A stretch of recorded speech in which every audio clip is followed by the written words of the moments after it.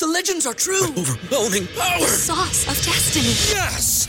The most legendary sauce has arrived as McDonald's transforms into the anime world of WickDonald's. The greatest flavors unite in all new savory chili McDonald's sauce to make your 10-piece Wick Nuggets, fries, and Sprite ultra-powerful. Unlock manga comics with every meal and sit down for a new anime short every week only at WickDonald's. Ba-da-ba-ba-ba, go! At participating McDonald's for a limited time while supplies last. What's so special about Hero Bread's soft, fluffy, and delicious breads, buns, and tortillas? These ultra-low net-carb baked goods contain zero sugar, fewer calories, and more protein than the leading brands, and are high in fiber to support gut health. Shop now at hero.co. MSW Media. Hi, I'm Frances Callier. And I'm Angela V. Shelton. And we're Frangela. You know what you need in your life? The Final Word Podcast. Yes, you do. That's right. It is the final word on all things political and pop cultural. Where we make real news real funny. Where we inspire you so you can #resist. Subscribe and get a new episode of the Final Word Podcast each week. It's the news we think you need to hear. That's right. We think you need to hear it. Okay? Yeah, it's what we say so. That's right. And because all we do is give, every Thursday you can listen to our hysterical podcast, Idiot of the Week. We round up the stupid because you know what? Somebody has to. Okay. All we do is give.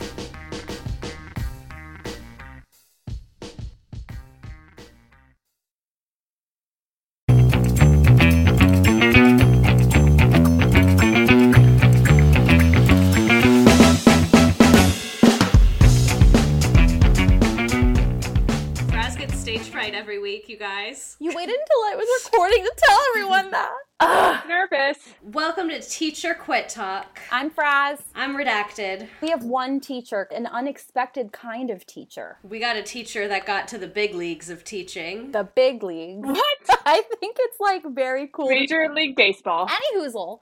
I'll let you introduce yourself. Hello. Hello. I am so happy to be here. I listened to the podcast last night at 3 a.m. when I couldn't sleep. So this is truly a dream come true. I'm Christina Costa. Welcome, Christina. She's my favorite. Thanks. So tell us a little bit about your journey. What grade did you teach before? I taught 6th and 7th grade science in a charter school. Then I went to grad school. When you're a grad student, you also start teaching. So I started teaching like intro level psych classes and I loved that. And then I picked up some teaching at other universities close by. And I think that's what I'm going to do when I graduate. I'm graduating this year, so I'm still a PhD student, but I'm graduating and I'm going to teach next year. Exciting. Yeah. When is it? Like when are you done? February, I defend my dissertation. That's when I get like the fancy doctor title and I can say it's doctor to you.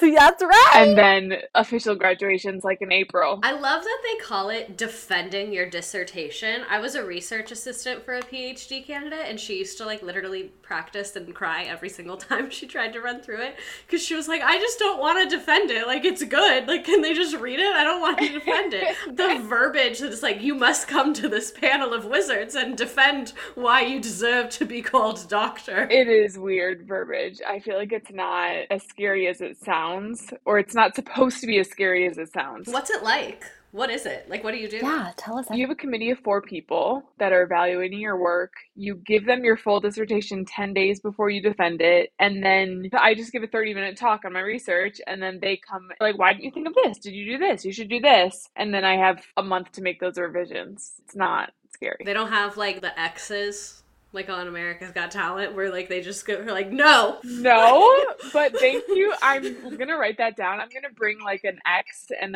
what's the other one? They just have the X's, and if you don't get X'd and you finish, then you're in. They do have a golden buzzer, though. They're like, we love you. I'm going to bring 3 X's and also confetti guns just to be prepared. I love Can we come? Is there a cheerleader section or like a like in court where people can just come in? Can we come? Well, actually, yeah. I talked to my advisor about this yesterday. I said, like, can I bring people? And she was like, are you sure?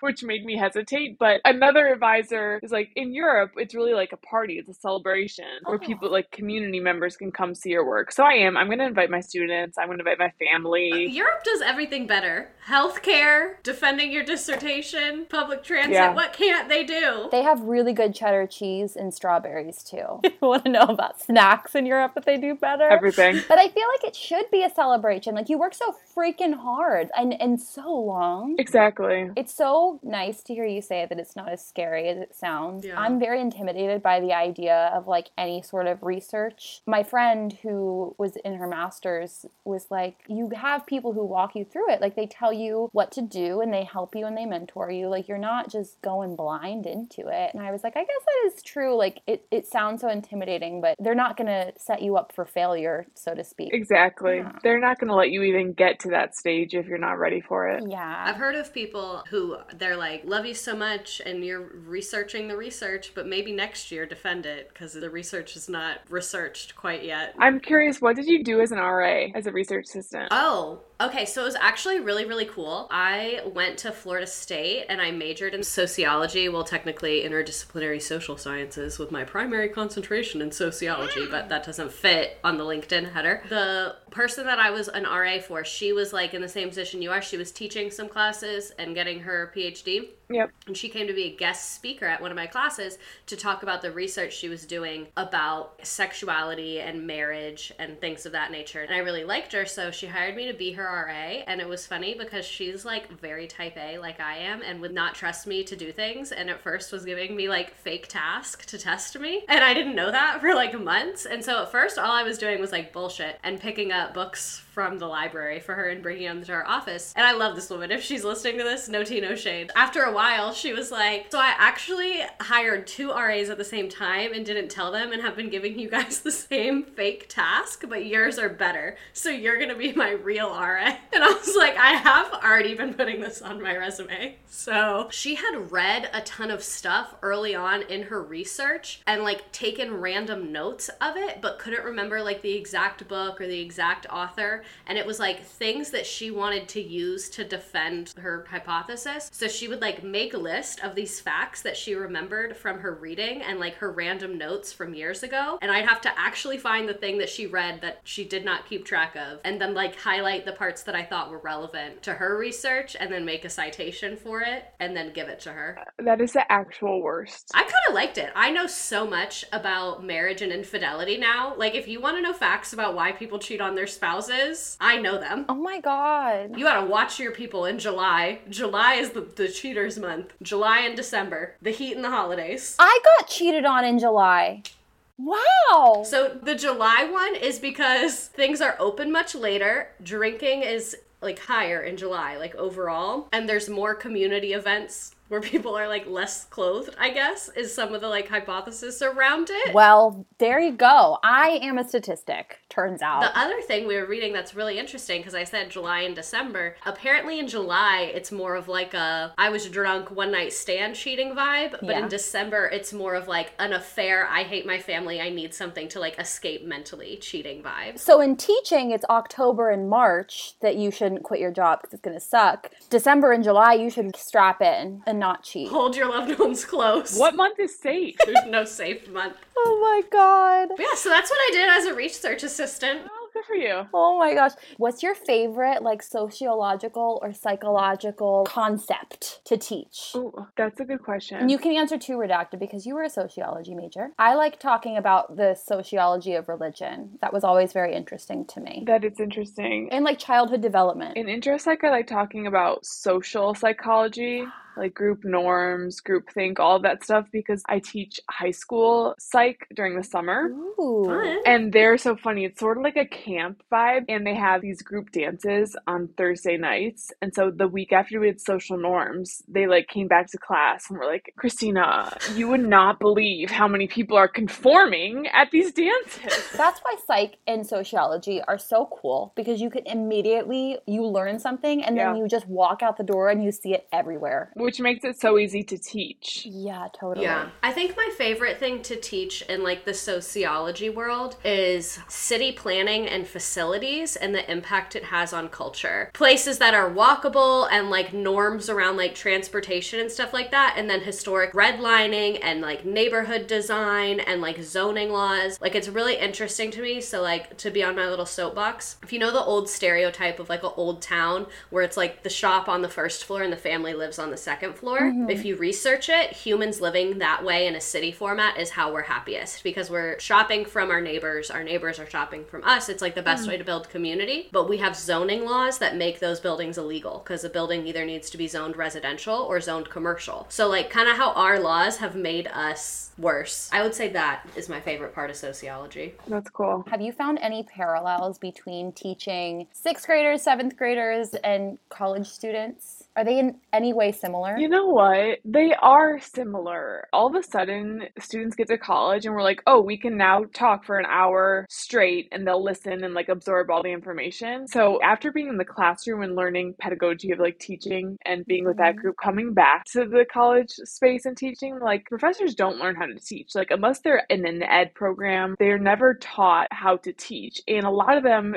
truth is, don't prioritize it because they're so focused on their research. It's like a side task to them. Yeah, it's like something they don't want to do. Like if they can get a grant and get bought out of teaching for the year, that is ideal. Some love teaching. I'm not shading all professors. But it's like a pattern that you've noticed. Yeah. So just being able to like bring activities that I would do in the middle school classroom, or like doing a jigsaw, or like different ways of learning. College students, I think, really appreciate that and are a little more engaged than just lecturing. I try really hard to steer away from lectures. Totally. What you just said resonated with me because I remember when I went into my education classes, it was the first time that I think I really had professors who knew how to teach. It was the first time that I had teachers who used any type of cooperative learning strategies. It does make such a huge difference. And that's something that I really love about your content, because you kind of showcase how you bring that into the classroom. College is really stressful. It's a like culture shock in a lot of ways. So having a teacher who really wants to make the content engaging and sticky and meaningful, that's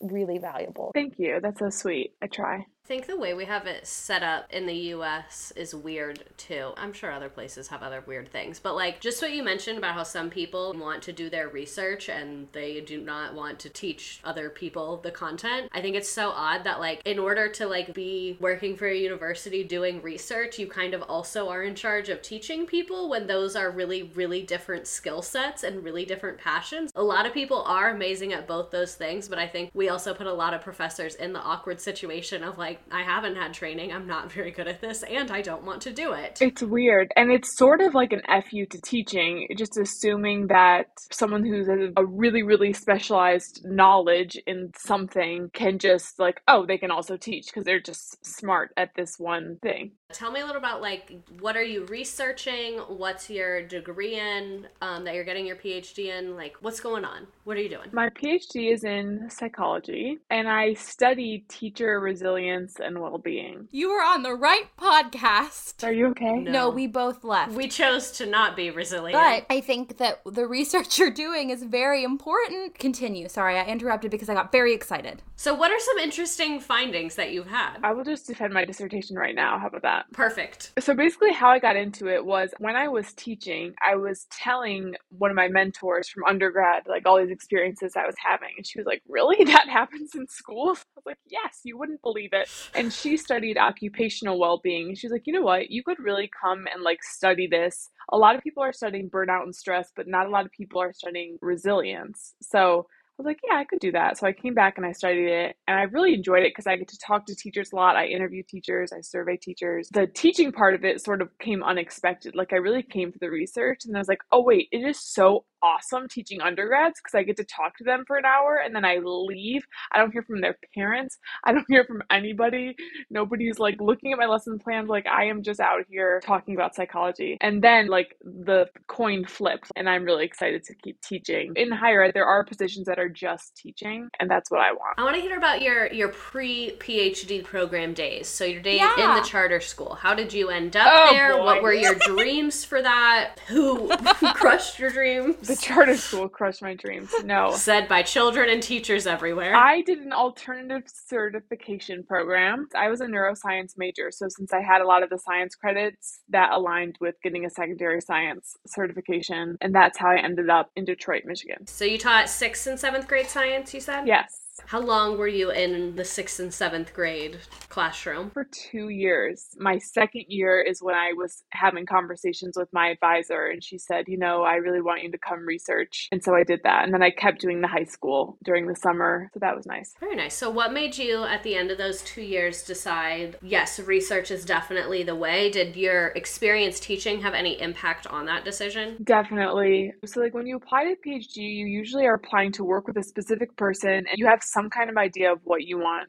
to research. I really was motivated to help teachers by studying teachers and try to fill this gap that I didn't feel like people were looking at. I don't think I have accomplished that, but I'm alive, I'm here, and I'm happy. So that's called the HAJ. That's the big accomplishment. Yeah. It's such valuable work. A majority of the research on teachers, I would say 95% is on teacher burnout. Yeah. It's a huge problem. People want to talk about it. At this point, it's we know why teachers leave. That's not the problem. That dissertation has been defended, and let's move on to the fixing part. Yes, that dissertation passed. Teacher resilience looks at who's staying, or people who leave and come back, people who are happy and healthy at their job. What's going on there? Why is that happening? And how do we create more of it? Yes. When teacher quit talk on TikTok was a huge thing, teachers were leaving, people would come into my comment section and be like, I'm happy, I've never had a problem. I'm like, well, I'm really jealous, but Good for you, Susan. Yeah, right. Probably because your admin buys you paper. I know, at the bare minimum. Last year I was at a school that wanted to write me up because I took a Post-it note without signing it out. I asked the secretary if I could have a little Post-it pack. That's wrong. I know, and she was like, yeah, girl, take it off my desk. It's no big deal. I got chased down by the person that oversees it. If it makes you feel better, at my school, we weren't allowed to use the copy machine. And if you had to submit things for copies, you had to provide the paper with it. Oh my God. So you'd have to submit it to the office for them to copy it. And it could be denied if they felt you actually don't need that. Because they were you guys do too much wear and tear on the copy machine. That's what they did with our laminator. We had to give it to a random person to laminate our stuff. I want that job. She was not the best at it. They didn't have color printing at my school, so I had to go to FedEx and have my stuff printed in color. That was $120 to do my alphabet, and I brought it in to be laminated, and she folded the corners of it. She brought it in and was like, oh, I'm so sorry, and I had to be like, I'm twitching. It's okay. Thank you for doing that for me. And then she left and I cried. It's can I not have one fucking thing at the end of the day as a teacher? I can't even get the satisfaction of putting my alphabet letters through a laminator. That's the basic tenets of teacher rights, to get the joy from the laminator. And they took that from you. Yeah, oh, and I love the big laminator. The commercial size laminator, I'll go to Lakeshore just to do that. So I'm really excited about your research. Can we read it? Thank you for asking. Nobody ever asks. I published a couple of things for the dissertation. There's 2 studies. One of them is published. It's a Twitter study, actually. Cool. The second one I'll publish after I defend it. We have a published author on the podcast. Christina's very cool. I can't oversell enough how cool she is. Stop. Well, I do have a question. So I saw this maybe myth on the internet that said if you write the author of the research, that they'll just give it to you for free. But I feel like that would be unethical. Let's talk about it. Yeah, let's talk about it. Journals are the outlets where people publish, right? So journals have fees, and then they sometimes charge people to read the stuff. None of that money goes to the author, ever. It goes to the journal. So universities, if you have a university login, you can access journals because universities pay all the journals and the libraries to get those for free. So if you email the first author on a paper, they will just send you the PDF. Yeah. I do it all the time. There's also so my Twitter study, I purposely publish with an open source journal. So there are some journals that anybody can access. You don't need a university login. It's like a much more ethical way of publishing. But sometimes the way they get around that is sometimes they charge the authors to publish. So they get their fees from the authors instead of the readers. But nobody anywhere should ever be paying to read research articles. I love that you considered that. I feel like a lot of people don't know that money doesn't go to the published authors. That's crazy to me. It's weird. It's spooky that that's illegal, and I'm disturbed. But also, fun fact, if you want to access journals, some public libraries, if you get a library card, you can log in through their portal and access them. That's what I used to do when I was teaching and I wanted shit, because my district didn't pay for journal access, but the public library system did. Oh, that's a good workaround. Redacted, you are such a slut for the public library system. I love it. Oh, I am The too. crazy thing is I'm using and abusing the public library system, yet I never go. It's all digital. I've never been to their physical location. Wow. Sometimes I call them if I need help. No, you don't. Yes, I do. Very helpful on the phone. I got a letter from my librarian. Really? Was it thank you for your patronage? No, we got an email and it was fill out this Google form if your kid wants to receive a letter from a librarian. And I don't have a kid, but I have me. Yeah. And I'm a taxpayer. Absolutely. They said what are your interests? And I said hippos and pranks. And then a librarian wrote me a handwritten letter on hippo paper. And she's I like pranks. Do you like the pranks where people fall or where the pranker gets pranked? And I was whoa, I didn't know my librarians were so deep. Oh my gosh. Yeah, it's a beautiful letter. And the hippo paper. This is exactly what I want my taxes to be going to. Yeah. Exactly. That is so awesome. It was so cool. I felt so happy and special. I love librarians. The more I learn, the more I love, I love the public library system. It's one of our last pillars of a functioning society. I have a librarian anecdote. Okay. In high school, there was some competition and I wanted to make a film project and it was called beauty is ... That was the prompt. So I filmed with some community members, what it is to them. And I went to the library and I said, can I film you going shh? Because I wanted her to say beauty is a quiet library. And then she was actually, no, that's a harmful stereotype against librarians. We don't always need things quiet. And she wouldn't do it. I love her. I love her for that. Weird time to take a stand, and I'm here for it. She said, fuck your little project. You're not going to perpetrate that narrative. Pun intended. Wow. It was so scary. I just went to a different library and someone did it for me. That's hilarious. I can't believe she deadass refused for your project. Instead of making it a teaching moment and being let's make your little video about how the library can be fun. She was cut the cameras. Cut the cameras and get out. Oh my gosh. Christina, do you ever think you'd go back to 6th and 7th grade, or is that door, you're just no, I love where I am? Oh, most definitely not. But thank you for offering.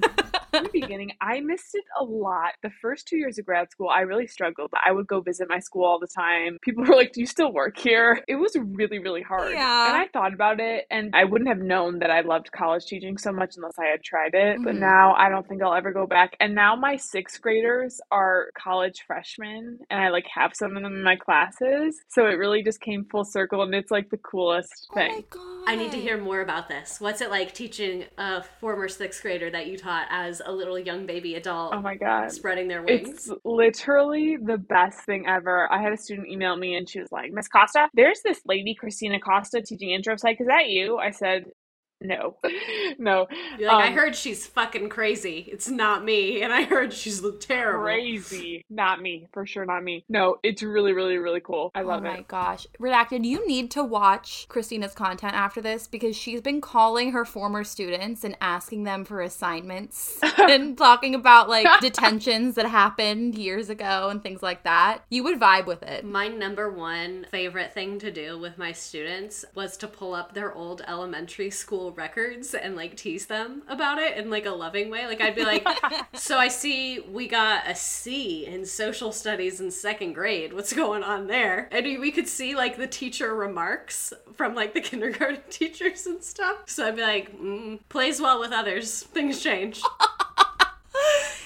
You make me want to teach high school sometimes, because that sounds so funny. It's just stand-up comedy with an audience that's government mandated to be there. That's all it is. Well, that's kindergarten too. I'm hilarious to them. It is comedy. Okay, speaking of comedy, I started doing improv. I did it just for funsies, and they try to attract and recruit a lot of people who are like doing public speaking things or like interviews. And I was like, oh, this will be really good for teaching. And it's so good for teaching. Yeah. Like when I walked in, I was like, yeah, like I feel like teachers are really good improvisers. And if they're not, they should learn how to be. Yes. It's really improved my comedic game in the classroom. My jokes are a little more, pizzazzy. I bet they're exceptional. I couldn't believe that on your like professor rate your whatever, they told you to tone down the hippo content, because I find that offensive.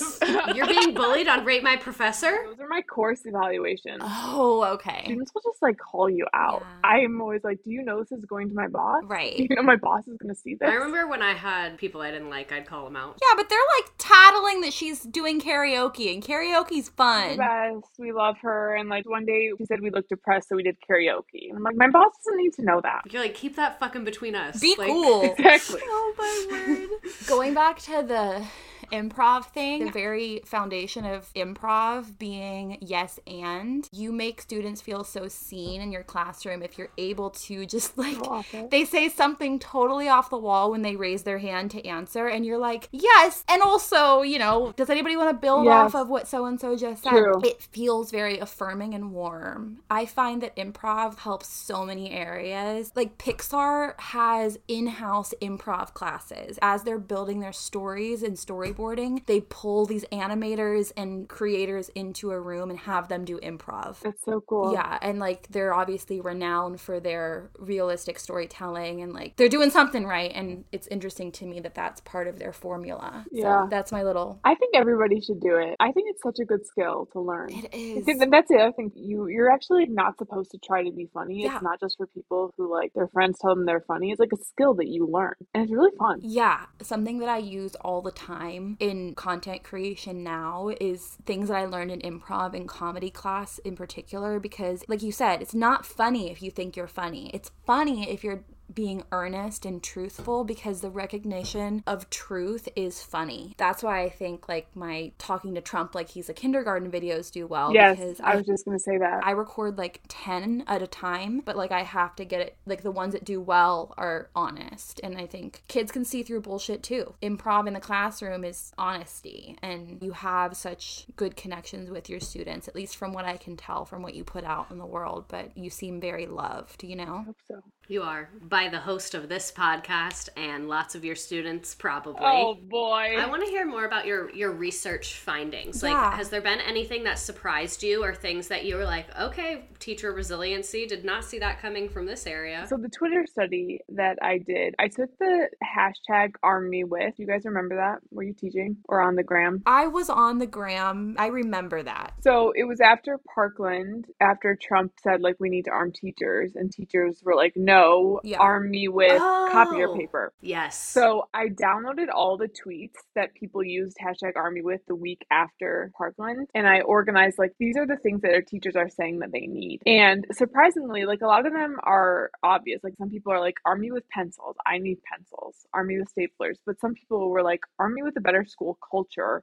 or arm me with more Black women in education, teaching. And so I divided those into categories, and I found that like there are things that people are talking about that is just not in the literature, like feeling safe at school. Like I go to school and I feel safe. Diversity, climate, all of these things. So then I took those and then I measured them in a survey of like 2,000 teachers. And I also measured their job well-being. So like job satisfaction, engagement, burnout, stress, all of those things. I mean, it's not surprising to teachers when I tell my findings to teachers, they're like, yeah. I'm like, yeah, but nobody's documented it. Like people aren't saying it, and I'm telling you. I'm like telling these important people. So safety was a big one, like being able to link teachers feeling safe to their happiness at work and also their burnout. Political support. So like the questions were like, I feel like my state values my profession, or like my governor or my president. And both of those things also link to teacher well-being. So the way teachers feel that politicians feel about them is also linked to their well-being, which again is not revolutionary, but it's not being talked about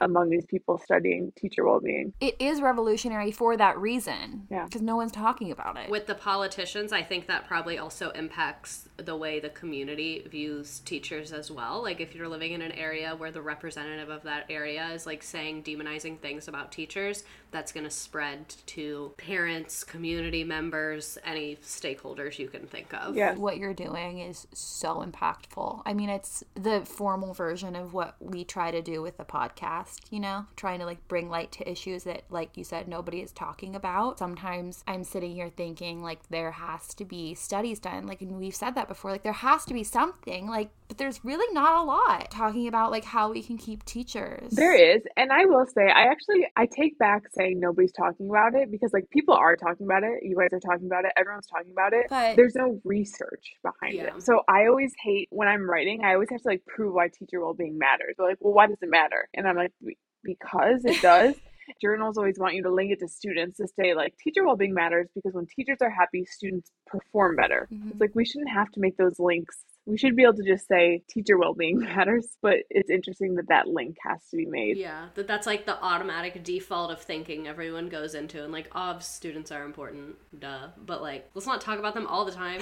I do think that it is important because something that we've gotten away from is student-centeredness. And I think that that's one reason why teachers are feeling so helpless in the classroom. We got into this for our students, and we know that they're struggling as we struggle ourselves. Like, we're kind of a canary in the coal mine a lot of times, where if we're struggling, we can pretty much bet our students are struggling. It should be enough to just say teachers are struggling, teachers are unhappy. We shouldn't have to point it back to students, but it's going to crumble the future of America if we don't take care of our teachers. And Maddie Richardson said it on this episode we just released. Happy, healthy teachers make happy, healthy students. True. I'm so excited for your research, not for the crumbling of the education system in America. But We wish that you didn't have to do your research, but we're glad you are. Right. yeah, I forgot about that arm me with hashtag. Yeah. Was there any part of your research or anything you noticed in regards to how long someone had been teaching or when they entered teaching, or like did that have any impact on resiliency? No.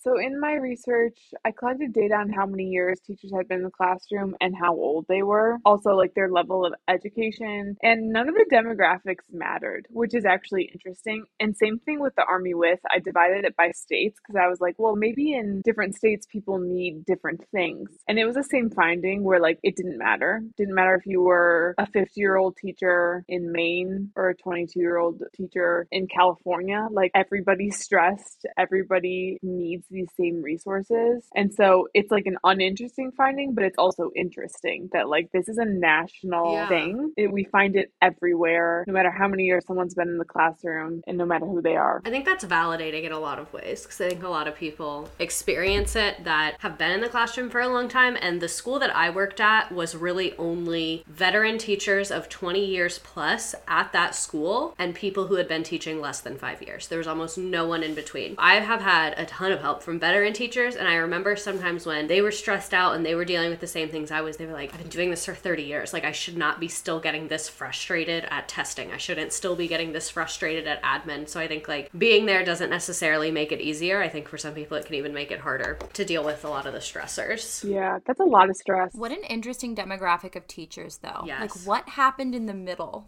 that made it so those veterans stuck it out and stayed, but that the newbies are leaving? So it was a combination of a few factors. Some of it was because of pay. Some of them were grandfathered into a previous compensation package. And then the compensation package that I was under, you did not get a raise until you'd been there for 10 plus years. So it's kind of like was happening a little bit by design. Part of it is just because the school itself had been there so long. But I think the pay structure was ultimately why we had no one in the middle, because if you got grandfathered into this really livable pay structure, like some people there were making $90,000 a year, which I think is appropriate for someone who's very educated in that job and doing a great job and all the things. But I knew I would never get to that point. So I think that's why a lot of that middle people left. Well, that makes sense to me. It's shocking. When you don't pay people, they leave. Whoa. Who would have thunk? Crazy. Did you find that in your research?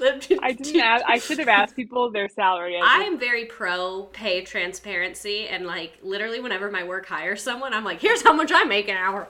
But I think for a lot of people it's very taboo and like a turnoff, so I could see where you're conducting very like emotional research, why that might kind of kill the vibe a little bit. So what's exciting you in your future endeavor of continuing to teach college students? Like, what courses do you want to teach? What's your dream? What's your vision? I love intro psych. It is my absolute favorite. I will teach it until I'm underground. I'm also excited next semester for the first time. I'm teaching a seminar, like an upper level seminar on positive psychology. And that's like my background, my training. So I'm really, really excited to teach that. It's going to be the first time teaching it. Is there any part of teaching college students that was more difficult than you expected, or anything that you didn't expect that surprised you in the college teaching universe? Yes. It depends on where you're teaching. So like it varies so much, but at some schools, students are ready for college. They're freshmen. They're very motivated. They're like over motivated. You can get a class of like 20 of the most motivated kids and they have never gotten below an A in their life, or they have like never had a really hard exam before. They're like making all these social adjustments at the same time that they're making academic adjustments. So college freshmen can be challenging sometimes. A lot of like anxious office hours visits, or like, I did this wrong, or can I do this? Can I do this? Like, I can totally tell when students submit papers or even send me emails. I sometimes will ask, like, who taught you to email? Did you have a high school teacher that taught you to email? Quick plug, if you're a high school teacher, I just made a lesson about how to write emails so that your children will not embarrass themselves at college. So much. So on my Teachers Pay Teachers, there is a lesson on how to teach high schoolers to write a professional email and to use their university email and not type their message in the subject line. I could literally kiss you if you consented and wanted to. That is, I always say, like, sometimes one student I said, like, can you record me and send this to your teacher? Because I am, like, so happy that they taught you this and I don't have to. But the email, that's such a good one. College freshmen, like, they're, like, learning. So I also have, like, a template on my Canvas page. But I can tell when students had a good high school teacher. Or, like, formatting. People who know how to format paper, I'm like, someone taught you that. So there's just like different challenges. People call it the hidden curriculum. There's all these norms and expectations when you get to college. But the thing is, you're not often taught them, especially first generation students. Students will learn from their parents. If their parents went to college, well, what about students whose parents didn't go to college? There are all these, rules about like, how do I go to office hours? Should I go to office hours? Is that weird? What's appropriate? Can I ask for extensions? All those things. Even like parents guiding you on what to do, and if your parents went to college, it's so helpful in college. But people whose parents went to college,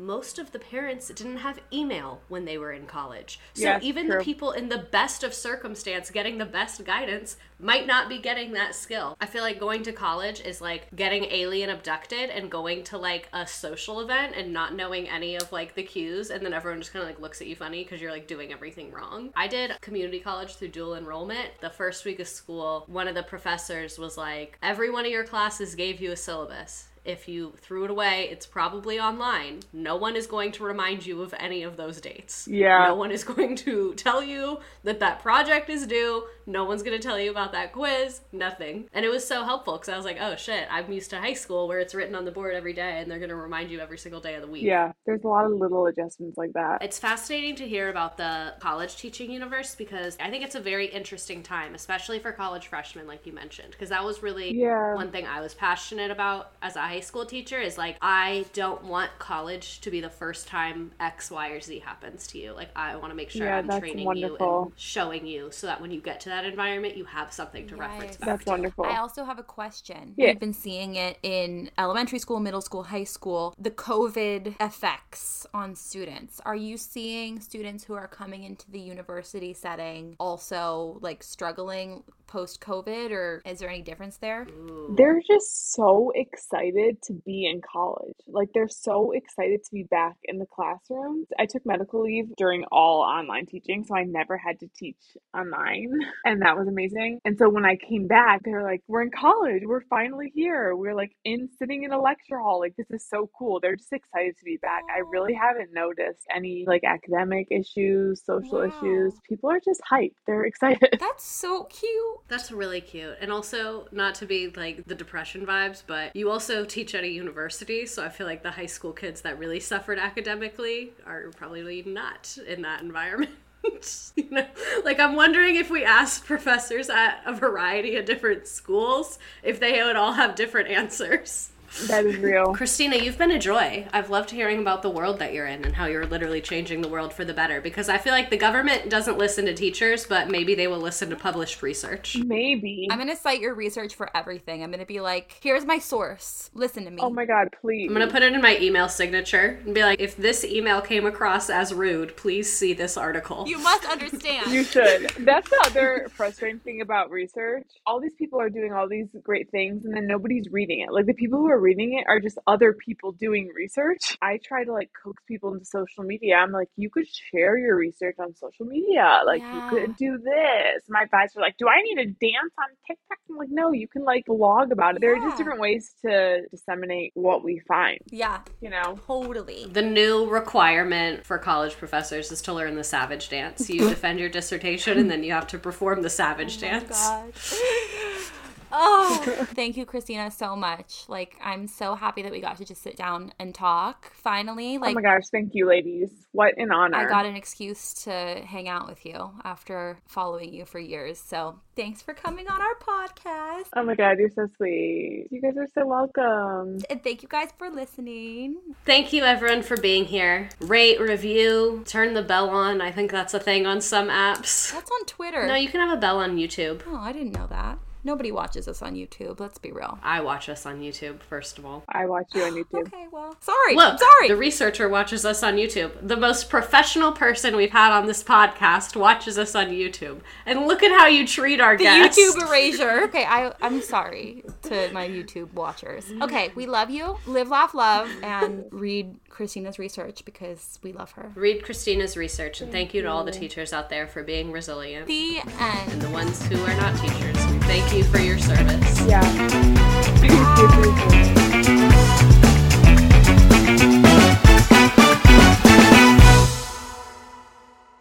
Just as a disclaimer, because I am someone who is actively teaching, everything on this podcast is my personal opinion and does not reflect my district, my state, my employer, my students, or my admin. Everything on this podcast was recorded on personal time, on personal equipment, and is a completely separate endeavor from my school district. Yeah, leave her alone.